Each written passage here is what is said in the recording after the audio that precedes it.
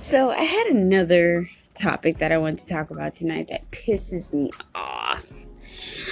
Damn. Okay, so business owners, why? And I hate to get on the females. Oh my gosh, because I love my female. I love my black and white and Hispanic and Native American, whatever race you are, entrepreneurs. But you know what? How come we don't come together enough? I don't know. Maybe it's just me. I've been in the game as a self-published author for 7 years. And I have dibbled and dabbled with poetry scene.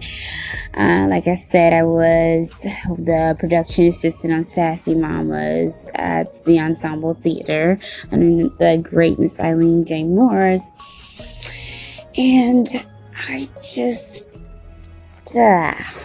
goodness gracious, if we could help each other as much as we stab each other in the back, not to say that the people that I named did, but I'm just saying, as business owners, if we could help each other as much as we stabbed each other in the back, I think our economy would be up the roof in terms of massive and exponential growth in revenue. Don't you guys think? I don't know. Like I said, this is a variety show. Welcome to the Brandon Gill Show. If you never tuned in before, this is yours truly. Self-published author of Life, youth motivational speaker endorsed by HISD, the third largest school district in Texas, and just your girl that was born in Nassau Bay, Texas, across the street from NASA, so I may as well have been born on the planet behind Pluto.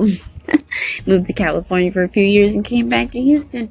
Wow, I'm all mixed up and got a bunch of ideas. So what do you guys think about that?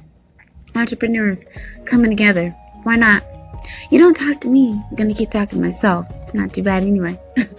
And by the way, I think I'm gonna call it night, late nighter. So get back to me if you want to. If not, I'll be here.